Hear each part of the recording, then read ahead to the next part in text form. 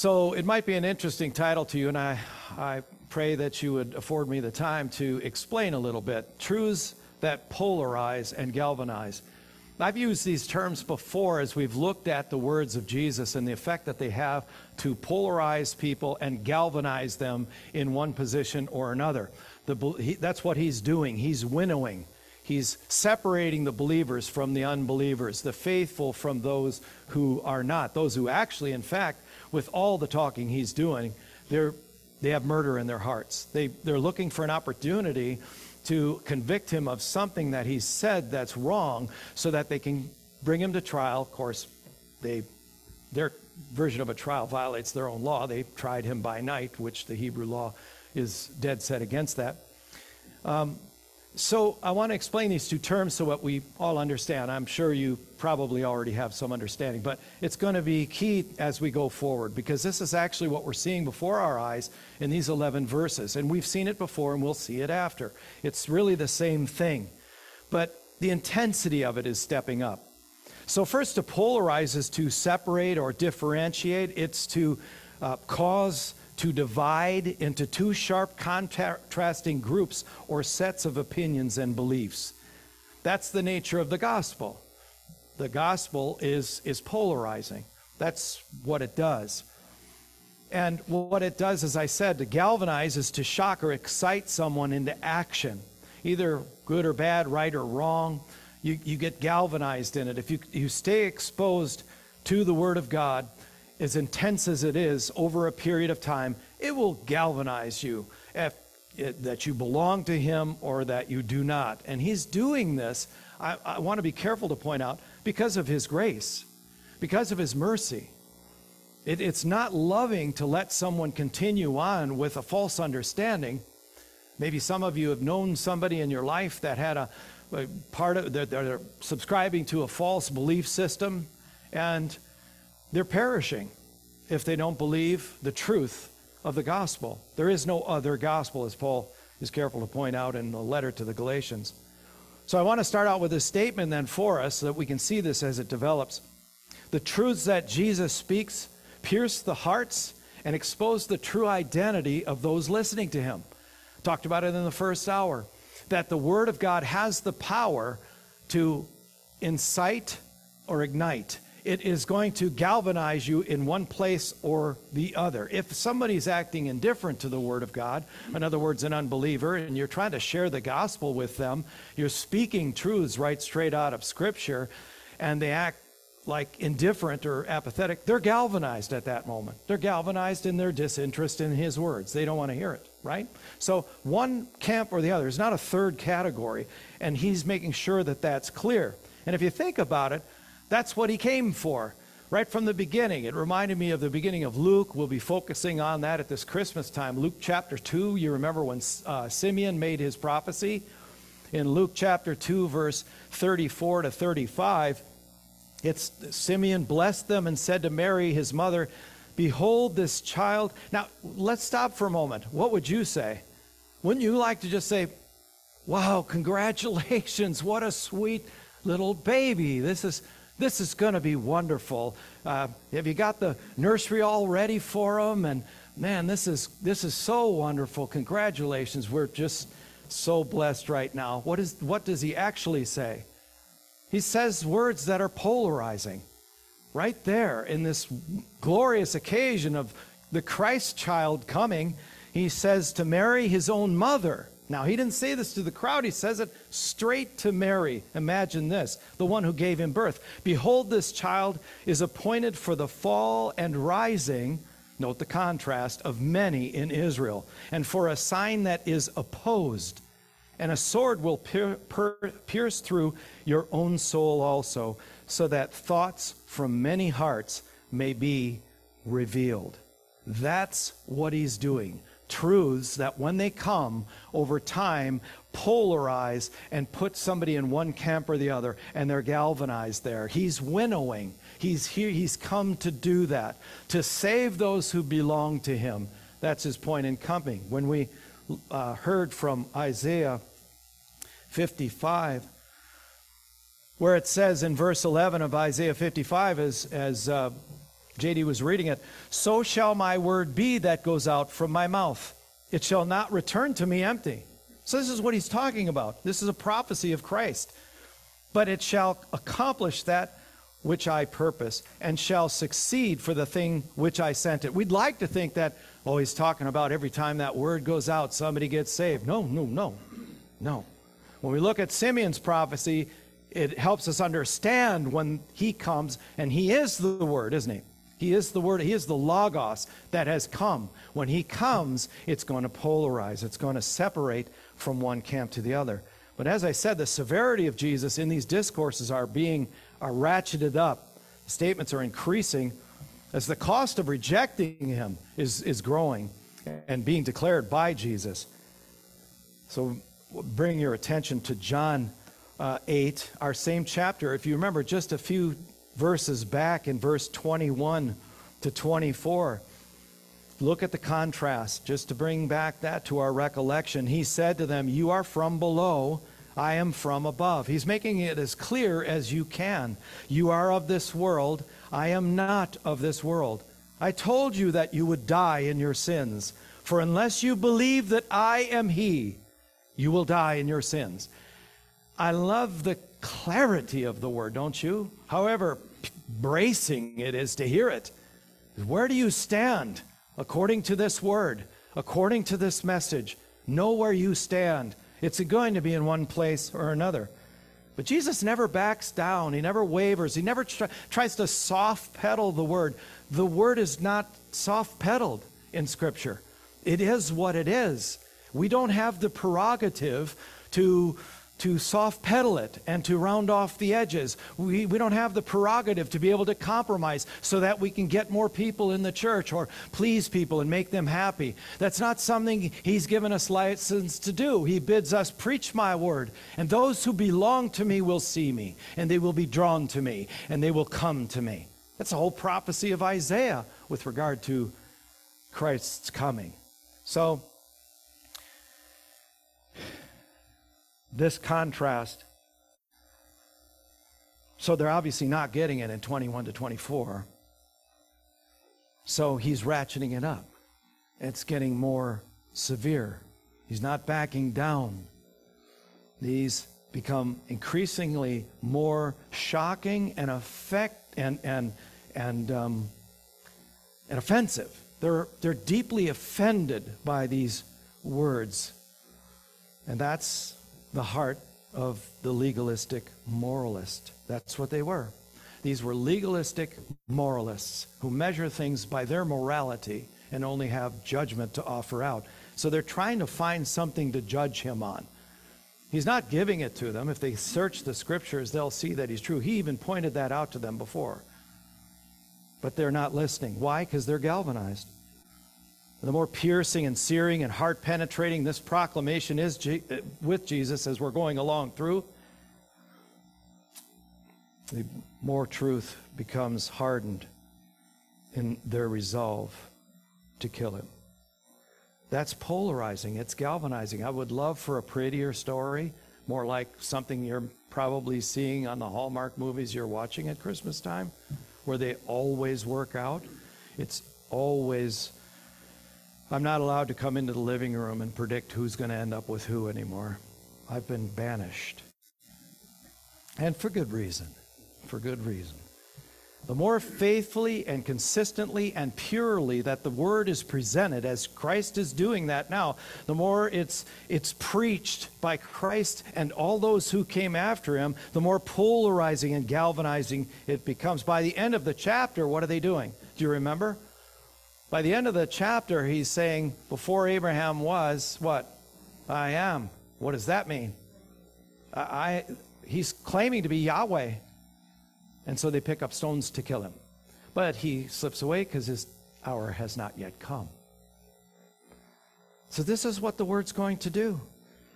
Yet we're still compelled by the mercy and grace of God. This is merciful. This isn't a hard statement in the sense that he's hard-nosed about things. No, he's here because he loves them. He's here because he wants to see them affected by the word in such a way that is accord with what he's speaking, which is the truth of who he is. I am the Messiah. I am, they say in another place, if you're the Messiah, why don't you just tell us? Isn't that kind of ridiculous given where we've been through all of this? He's clearly the Messiah. He's made that very, very clear. So this is him being merciful. We're merciful when we tell people truths that are hard for them to hear. We talk about that a lot. It's just plain from Scripture. John MacArthur said this: it's critical that sin be confronted. That's what he's doing. That's what love does. And depending upon the resistance of the sinner to that confrontation, the confrontation has to be escalated, as you would do with anybody on the verge of severe danger. If they don't listen to the first call and the second call, you start elevating the extremity of the call and the severity of the call because of the imminent reality of the danger. And that's exactly what our Lord does, end quote. So this is what he's doing. He's ratcheting it up out of his love for them, and they're being so steeped, so galvanized in false religion. And so here's the next statement I have for you before we get to these points that I have for you this morning. The Word of God pierces the heart of man with its polarizing and galvanizing effect. So that's what we're saying here. That's what we see. I want to give you a different example from the Old Testament of a group of people that are actually galvanized in favor of God and what he has to say. And it has a humbling, submissive effect on the people. And it's King David. He's praying with the assembly. And so in 1 Chronicles 29:17, he prays, I know, my God, that you test the heart. That's the Word of God. It goes into the heart. And have pleasure in uprightness. In the uprightness of my heart, I have freely offered all these things. And now I have seen your people who are present here, offering freely and joyously to you. That should be the net effect of somebody who's been galvanized in the right camp and settled on their love for Christ, their fear and a reverential fear of God. David is saying essentially, you test our hearts with the polarizing effect of your word, polarizing in that it either draws or repels. It has pierced our hearts and galvanized our resolve to love you, serve you, and obey you. That's my paraphrase. That's what I'm seeing. And you'll see those two different reactions to the Word of God. That's why he keeps talking. These are extended, these are very extensive discourses that he's having with them. If he didn't care about them, he would have given up long ago. But he keeps going. He keeps going, even though only he can know this. We can't. But they're getting ready to kill him. He even knowing that, he continues to share the truth with them. Excuse me. In Romans 2:29, it says, a Jew is one inwardly, and circumcision is a matter of the heart, by the Spirit, not by the letter. His praise is not from man, but from God. See, they were looking for the praises of man. We've seen that in another place in the Gospels. They were looking for the approval of man, and the people were looking for the approval of the Pharisees and so on, so that they can feel good about themselves, without any consideration of what God is actually after. God's actually after something that's been dead up to the point at which he brings his word, and that's their heart. They're dead people. We are stillborn at birth, spiritually speaking. We're dead and blind. And so his word comes and people come alive. Jesus put it this way in Matthew 23:27-28. Woe to you. That should get their attention, shouldn't it? Woe to you, scribes and Pharisees, hypocrites, for you're like whitewashed tombs on the outside, which outwardly appear beautiful, but within are full of dead people's bones and all uncleanness. So you also outwardly appear righteous to others, but within you are full of hypocrisy and lawlessness. So the religious moralists never see their blindness. They're blind to their own self-righteousness, their own rightness based upon their assessment of things and who they are and the right things that they have done. But they can't go any further than that. God won't let them go any further than that. And so he stops them with his own words. They're stopped in their tracks. They don't like it. They're wrestling there. They've got murder just seething in their hearts. They keep listening, and they're looking for one thing, something to judge him on, because they want him in the court so they can kill him. And you know that eventually happens.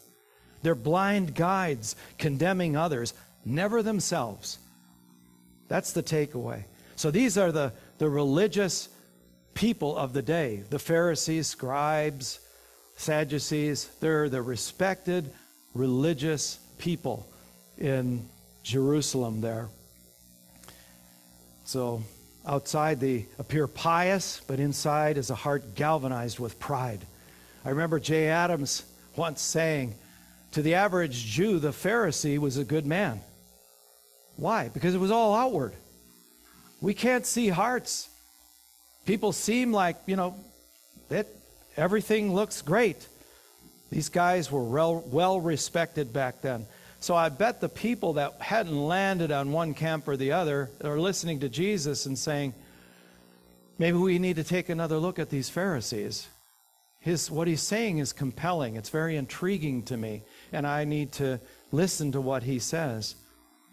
Amazing power of the Word of God. There was one of the early church fathers, Justin Martyr, who was arguing with a Jewish man who said this. This is how convinced they are in their rightness, and they're the people of God. They're the favored ones. Quote, they who are the seed of Abraham according to the flesh shall in any case, even if they be sinners and unbelieving and disobedient toward God, share in the eternal kingdom. Are you comfortable with that? Even if they're sinners, unbelieving, and disobedient toward God? Yeah, they'll be there. Why? Well, they're sons and daughters of Abraham. That's it. That's all we need to know. What does that pander to? Pride. It panders to pride. I have studied the rightness of the Scriptures, and I am standing firm in my rightness. That's it. No grace, no mercy, nothing. This is just right, and you need to conform. But they're not liking what they're hearing, because what they conform to is the traditions of men. The scribes, the lawyers of the religious intelligentsia of the day took Moses, the law of Moses, and added a couple of hundred different traditions of men, and that's how they live their lives, is according to the traditions of men.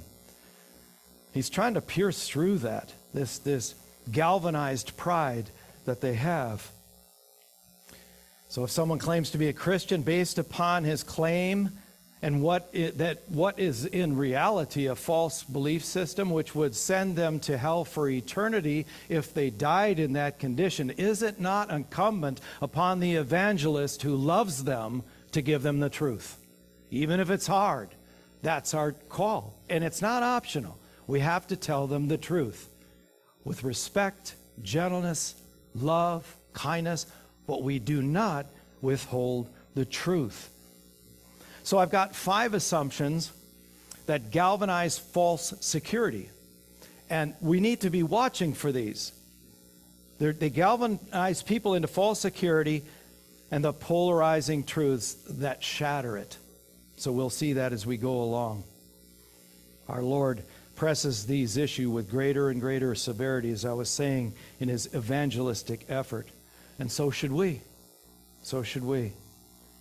I knew somebody who was very close to me years ago, many years ago, and who called me one day extremely upset that her mother had been, who, by the way, belonged to a false religious system, had been suddenly and violently killed. And she called me and she was upset. And when the opportunity to discuss the gospel came up with her on the phone and presented, I was explaining to her that unless a person trusted in Christ alone for their salvation, they were not saved. And she became upset. And she told me that this was not something that I was saying, was not something that her mother believed in. And so I asked her what she believed in. And she said that though she once held evangelical belief, she no longer did. She returned to her mother's false belief system. And I asked, why would you do that? She said, because I want to be where my mother is.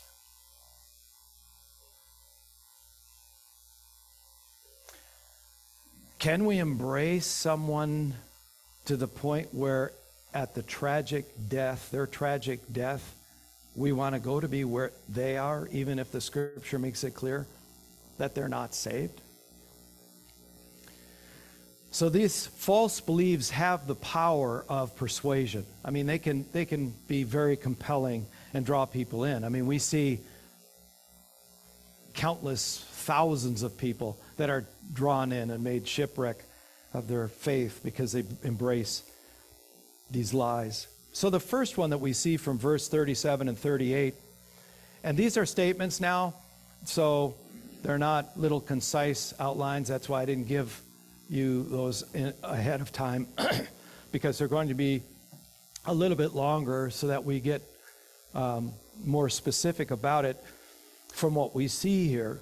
First of all, true Christianity. So these are the truths from Scripture that shatter these false senses of security as Jesus is doing it all through this passage.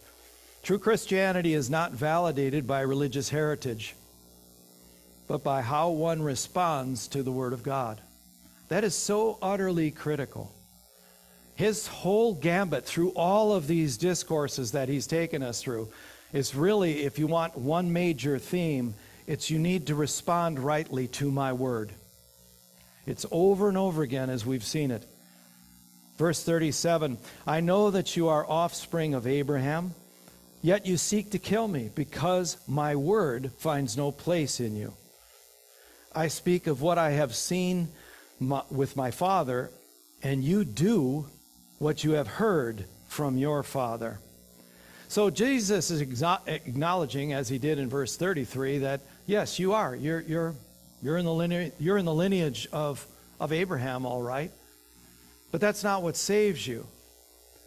You can't say because you were raised in a Christian home that you made an assumption there. These assumptions need to be shattered by the truth. The truth is those things don't save you. You can't point to the church you were raised in, or you can't point to the time that you were at a youth camp and made a prayer.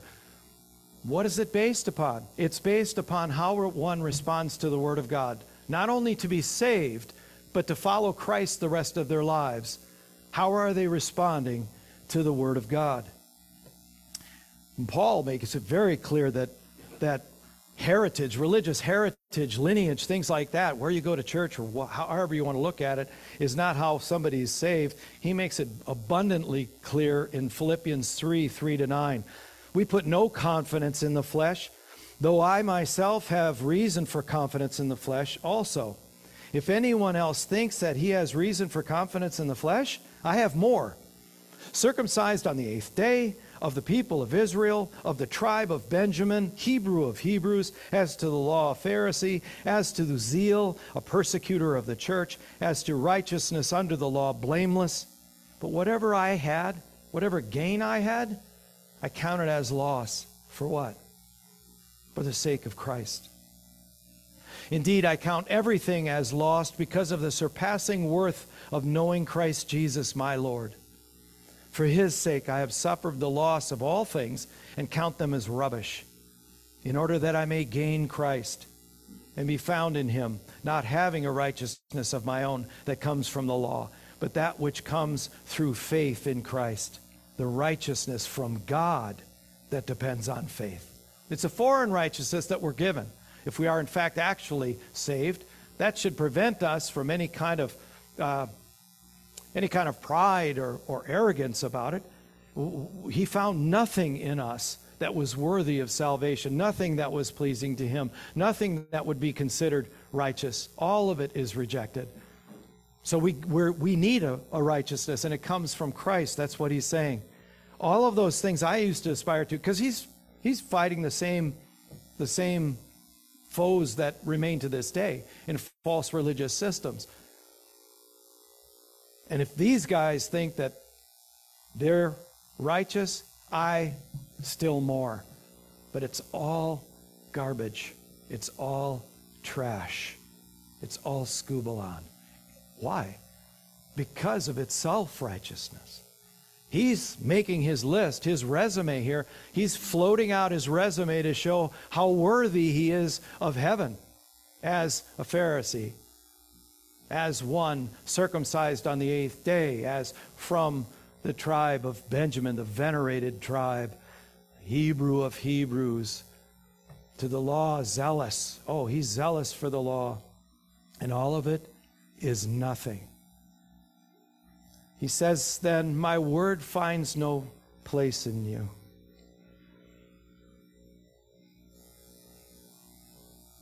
In other words, the divinely inspired words of Christ have no life in them. 2 Corinthians 2:14-17, but thanks be to God,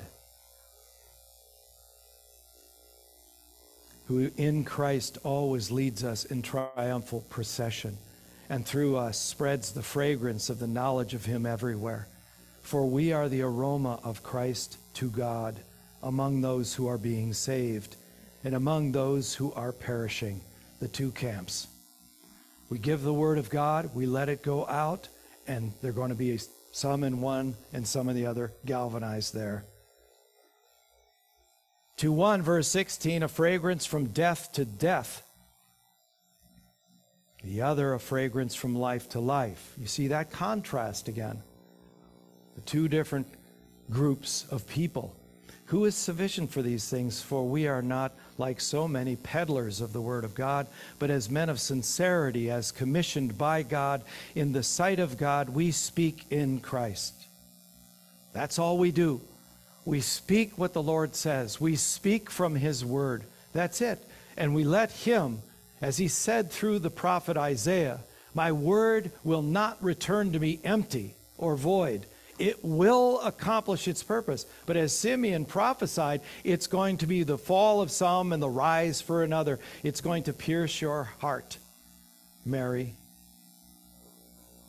Secondly, from verse 39 and 40, true Christianity is not validated by religious practices, but by faith manifested in obedience. The faith manifests itself in obedience. Let's see what he says. They answered him, Abraham is our father. Jesus said to them, if you were Abraham's children, you would be doing what Abraham did. But now you seek to kill me, a man who has told you the truth that I heard from God. This is not what Abraham did. In verse 56 of our chapter, John chapter 8, he says, your father Abraham rejoiced that he would see my day, and he saw it and was glad. In Galatians 3, 5-9, Paul unpacks this even further for us, where he says, does he who supplies the Spirit to you, the Holy Spirit, and works miracles among you do so by works of the law or by hearing with faith? You hear, and because you have faith, you're galvanized in that area. Like Abraham was, you're hearing with faith, and you see these powerful things happen, and you accept them as they are, the powerful works that validate, that reveal Jesus as the Messiah. But they're not on board with that. He goes on in verse 6, just as Abraham believed in God, and it was counted to him as righteousness. So he believed in God, and it was counted to him righteousness. Why? Because it wasn't a righteousness of his own, was it? Verse 7, know then that it is those of faith who are the sons of Abraham. So Paul is making it clear. He's fully cognizant, I'm sure, of Jesus and his dealings with the Pharisees, claiming that because of our lineage and because we keep the feast days and we tithe mint and cumin, we count out the seeds and so on. He said, no, that's not what Abraham did. And so this true Christianity is validated rather by faith that manifests itself in obedience. So you're truly a son of Abraham if you believe like he did and are justified by the righteousness of God. Verse 8, and the scripture, foreseeing that God would justify the Gentiles by faith, preached the gospel beforehand to Abraham. So it came to the Jews first and then the Gentiles. That's the order of things, right? That's what he's saying. First Abraham, but then all along when you look at the prophets, God's plan was to save the Gentiles, saying, in you shall all nations be blessed. So then those who are of faith are blessed along with Abraham, the man of faith. So you're a child of Abraham if you do what Abraham did. So it's like, well, he had faith. So there were those, even as far back as Martin Luther, who wrestled with there being any works involved. As a matter of fact, he referred to the epistle of James as an epistle of straw. He wanted to cut it out of his Bible. Why? Well, because James says this. James 2:21-24, with regard to Abraham, listen to this. Was not Abraham our father justified by works when he offered up his son Isaac on the altar? You see that faith was active. Note, faith is active. It always is. Faith was active along with his works, and faith was completed by his works. It's the evidence that it is his faith alone that saved him. It will always evidence itself in obedience. And the scripture was fulfilled that says, Abraham believed God, and it was counted to him as righteousness. And he was called a friend of God. You see that a person justified by works and not by faith alone. Faith, if it's by itself, he concludes in verse 26, is what? Faith, if it's alone, is what? It's dead. It's dead. So instead of saying we need to cut James out so that we can live the way we want to, I believe in Jesus. Well, so do the who? The demons believe. And what's the result? Right, because they're not a convertible. They're not a, you can't convert a demon, but they believe in Jesus. A lot of people say they believe in Jesus, but what's changed in their life, if anything? So it's proven in the outworking of his life, the things that he does. And that's what he's saying. If you were Abraham's children, verse 39 again, you would be doing what Abraham did, because what he did was obey God, even when it meant raising a knife above his own son, his only son, Isaac. Right? That's some pretty strong obeying right there. But it's all out of faith. It's all out of faith. It's all out of trust. It's all out of firm belief, unshakable belief. So 3, this is our third point from verse 41 and 42. True Christianity is not validated by outward confidence in yourself, but in an inward love for Jesus. Verse 41 and 42, you are doing what your father did.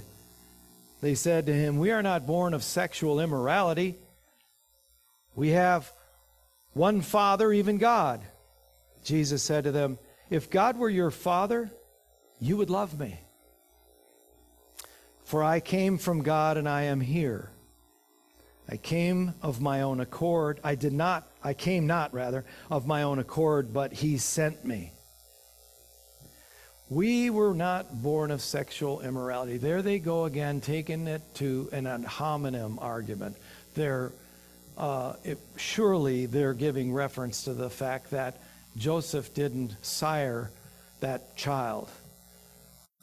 And so they're accusing him of sexual immorality. They're accusing him of being born from sexual immorality. This is how the legalistic moralists think. They judge you, and they look at things on the outside. They validate their self-righteousness, as I've often said, by counting and measuring and weighing. That's how you can recognize them. They're weighing external things that they assume. So they see Jesus saying and doing things. They see that he came from a woman who we really don't know who the father is to that child, and they're making one colossal assumption. That's why these are 5 assumptions that are being made that are shattered by the truth. Oh, well, often we assume what we know, that we know why somebody's doing what they're doing. All they're doing with him is making assumptions and judging him. They say, you're wrong because I am morally righteous by heritage and religious observances, right? You, on the other hand, are a sinner. They didn't even know Jesus, if you remember. You don't know me. You don't know my Father. How do you pretend to know me? You're making some pretty stark judgments, and you don't know me because you haven't seen my heart, and you've never even asked. They don't want to ask him. They want him to stop talking. They're waiting for him to say something that they can judge and then execute him on. That's it. John 9:39 to 41, we were talking about the man born blind. And I think it's one of the best stories in John. It's just wonderful. At the very end, we'll just touch on the end because we're going to, Lord willing, we'll be in John 9 soon and enjoy that exchange. So verse 39 to 41, near the end there of chapter 9, Jesus said, "For judgment I came into the world, that those who do not see may see." Now, this is more of that sort of esoteric language, that a little enigmatic. "And those who see may become blind." Some of the Pharisees knew him, heard these things, and said to him, "Are we also blind?" I think they knew exactly what he was talking about. You think that you can see spiritually, and you can't. You're blind, but you think you can see, so I can't help you. I can't help you. It's ones who know that they're blind. I can't see. I need to see, Lord. I need to see you as Messiah. I need to know the truth, because you said it is the truth that will what? Set you free. I need to be set free, Lord. That's the blind man. So he goes on. Some of the Pharisees near him heard these things and said to him, "Are we also blind?" Jesus said to them, "If you were blind," in other words, if you knew that you were spiritually blind, you would have no guilt. But now that you say, "We see," your guilt remains. It's only the sick who needs a physician, true? Those who are willing to say, "No, I'm sick and I need a physician. I can't heal myself. There's no person on the planet that can heal me. I'm going to the one who can." But it's a level of humility that they're not willing to take. And I like the way the blind man deals with him there. But if God were your Father, Jesus said, you would love me. How are any of these Pharisees that have been with him now for some time, as we've gone through these chapters, how are any of them demonstrating their love for Christ? 1 Corinthians 16:22 is pretty stark. "If anyone has no love for the Lord, let him be accursed." Ouch. It's pretty straightforward. But now listen to this. Listen to John 14. John 14:21 to 24. "Whoever has my commandments and keeps them, he it is who loves me." So that's how he defines love. That's what Abraham did. Because he had faith, he obeyed.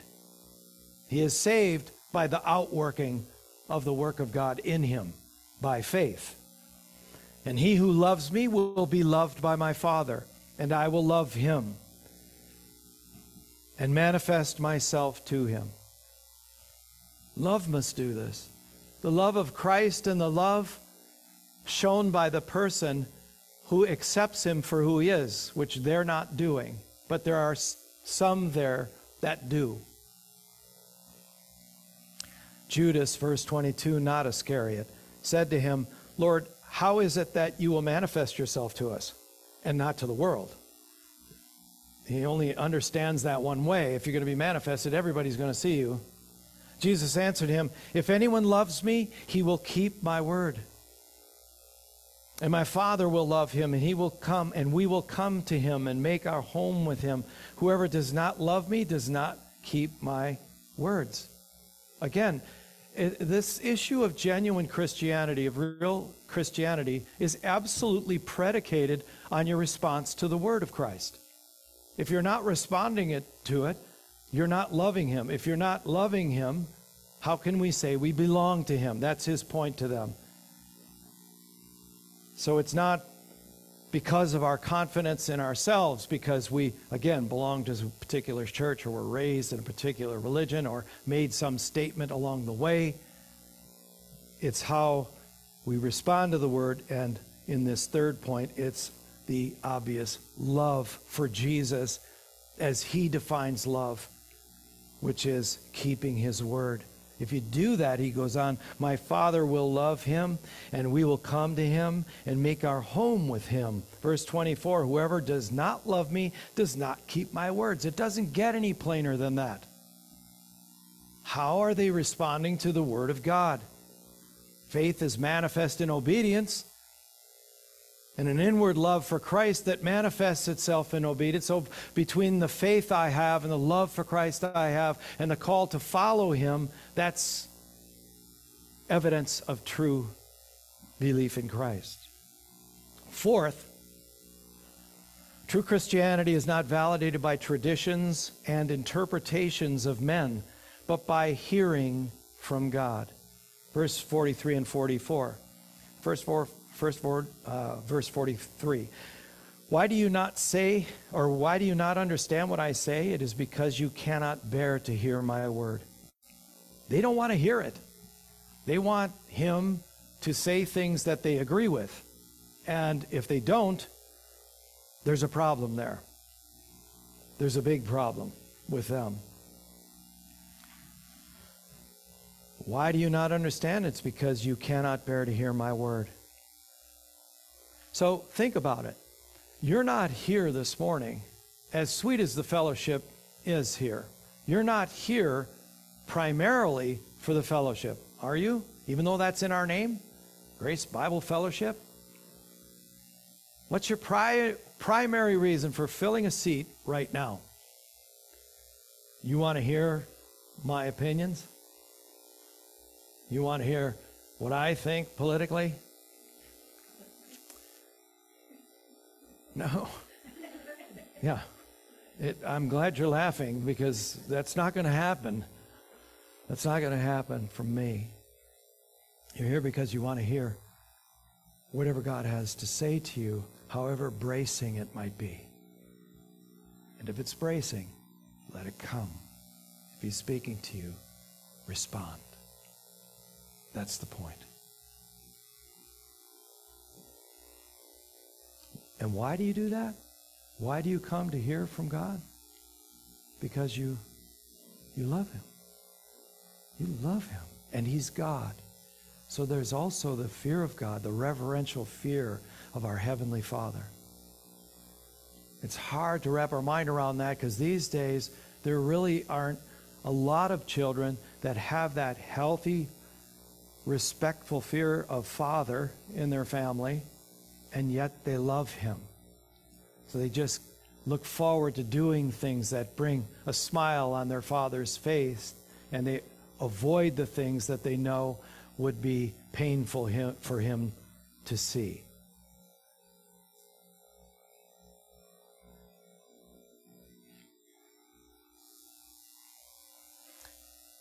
But they can't understand. They're spiritually dead and blind. 1 Corinthians 2:14 says, the natural person does not accept the things of the Holy Spirit of God, for they are folly to him, and he's not able to understand them because they are spiritually discerned. They're spiritually appraised, so they can't. And I think it's out of pity that he continues to go and preach the word to them anyway, correcting them, but it's getting more and more intense. And again, that's the winnowing fork. The more intense it gets, the more difficult it is to resist what he's saying without ending up galvanizing yourself against his word. It's a dangerous thing to do. Verse 44, he says, you talk about ratcheting things up in terms of their intensity. Can you imagine someone saying this today? You are of your father the devil, and your will is to do your father's desires. He was a murderer from the beginning and has nothing to do with the truth, because there is no truth in him. When he lies, he speaks out of his own character, for he is a liar and the father of all lies. He's a progenitor of every lie that would follow. So, like the old expression used to go, how do we know that the devil's lying? Because his lips are moving. It's his character, right? I mean, he's not capable of ever telling the truth. He doesn't have it in him, Jesus is saying. Which is, again, you see stark contrast, between Satan, who is by character a liar, and then Jesus, who by character is what? The truth. I am the truth. I am the way, the truth, and the life. Nobody's going to come to God. Nobody's going to go to see the Father except through me. It has to be by way of truth. By way of my coming and bringing life into their heart in that regenerative way that they can hear now and understand my words and act upon them. And the first action should be humility. It should be conviction. It should be brokenness. It should be confession. That's what happens at the cross. So he's the father of all lies. So Jesus is essentially saying, that's who your father is. Your father isn't Abraham. You're not of the father either. Your father is not God. It's not Abraham. Oh, you come from his line, but that doesn't get you saved. Why? Because that line is what? Corrupt. It's sinful. It's fallen. Because we're all sinners, right? Satan killed us all in the garden. Pretty effective, isn't he? With one powerful, seducing lie. He killed mankind off. But God, by his grace and mercy, has the prototype of the gospel there in the garden as he has to slay an animal, shed its blood in order to make an adequate covering for Adam and Eve. He's used to lying. Pharisees follow the devil's likeness by lying in order to get Jesus killed. It's all lies, every bit of it. None of it is true. Fifth, and finally, verse 45, 46, and 47.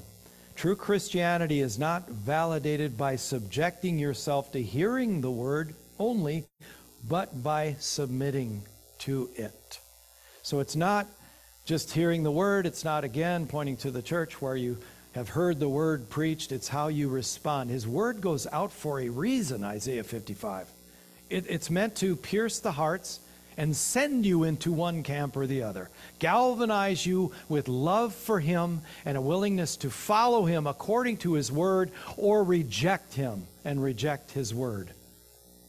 And that's what they're doing up to this point. Verse 45, but because I tell you the truth, you do not believe me. Which one of you convicts me of sin? If I tell you the truth, why do you not believe me? Well, he was sinless. We were talking about that in the first hour, right? So 1 Peter 2:22 says, I don't think we read that one this morning, but he committed no sin. He's citing Isaiah 53. He committed no sin, neither was deceit found in his mouth. You can also look at 2 Corinthians 5:21. All of those words that come together to make it very clear that he made him who knew no sin to be sin, that we might become the righteousness of God in him. It's a foreign righteousness by the one, the only one who walked on this planet that is without sin completely, fully righteous in his own, and he makes that available to us by imputation, as it's called. It's an accountant's term. He simply says, all of this is to pay your account in full. That's why we celebrate communion here this morning. Why would he do that? Why would he give me all of his righteousness? And why would he suffer what he suffered? In our view, as we've just getting as far as we did to John 8, look at how much he's suffered already. He's having his reputation slandered, battered, and he's telling the truth. He's suffering already. I think he's suffering because he loves them. He loves them and he wants them to respond to his word of truth. And they're not. They're not. I think that hurt him deeply. Verse 47, whoever is of God hears the words of God. The reason why you do not hear them is that you are not of God. I mean, he's getting more and more intense, more and more clear. I am from above, you are from the earth. I'm telling you the truth. You're of your father, you're of your father who is a liar. To say somebody's the son of somebody else and name who their father is means that genetically they have characteristics of that father, their earthly father. There's characteristics of my dad that I have and the rest of you as well. So what he's saying is, in verse 44, in our last section, you are of the father, the devil, and your will is to do your father's desire. And so he's saying here that in this passage that you're doing the will of Satan. You're responding to what you hear from the devil. What does that mean? They're allowing themselves in their dead, blind, fallen state to hear the voices of the enemy. The unwitting participants in his ugly, malevolent agenda. And they're dead and blind to it. He's trying to pierce through that darkness with his word to show them. You're not keeping my words. You're keeping his. You hear him. And you do his will. And boy, are they about to, aren't they? They sure are. They want him dead. I'll finish with 1 John 3, 8 to 10. Whoever makes a practice of sinning is of the devil. For the devil has been sinning from the beginning. The reason the Son of God appeared was to destroy the works of the devil. No one born of God makes a practice of sinning. For God's seed abides in him, and he cannot keep on sinning because he has been born of God. By this it is evident who are the children of God and who are the children of the devil. There's the two camps, the two categories, one of two. They belong to. Whoever does not practice righteousness or respond in the outworkings like Abraham did is not of God, nor is the one who does not love his brother. So if you have the love of Christ in you, you are of God if you manifest love for your brother. There's only two. I want to draw your attention to something in verse 9. It says, no one born of God makes a practice of sin. So it's not that we reach a state of perfection. Sorry, Wesley, you were wrong. That Wesleyan view is just wrong. That it's no longer sins. It's actually just we're making mistakes now. That's just so much semantics. They do that all the time in politics, don't they? To advance their narrative. No, we're not going to tinker with God's words. But note the word practice. So it's somebody who with impunity can keep on holding to sin practices, sinful behavior. For God's seed abides in him. So it's impossible. He can't do that. Why? Well, my life before Christ, I sinned with impunity. I was blind. Didn't bother me. I had to have the law come along to show me how I was sinning. And it's like, wow. Eyes are opened. But with the seed of God in me, now my relationship to sin has changed. It's not that you're sinless, it's that your relationship to sin changes. You're going to sin as a Christian, but now you're broken over it. When God shows it to you, it's convicting. And you cry out, you make confession to God. And you say, God, forgive me, have mercy, a sinner. And He forgives you. So He says after that, and he cannot keep on sinning. Note the words, keep on. Because some Christians struggle with this. They say, well, I sin. Yeah, you don't practice sin without it troubling your conscience. Now, with the Holy Spirit resident in you, when the Lord has shown you through His Word that you're sinning, you're deeply convicted. And you make the change. You confess that to Him, and you seek forgiveness, and you find it in Him. So here's a question I leave with all of us. It's straight up noon, and here's the question. Which family do you belong to? We spent an hour talking about how we could know the difference. And if you're not sure, don't take the elements of the Lord's Supper unless and until you make that right. And you can come to Him now. If you came in and knowing that was sin in your heart, deal with it now, or let the cup pass by, or you'll bring further condemnation on yourself. He's ready. He's there.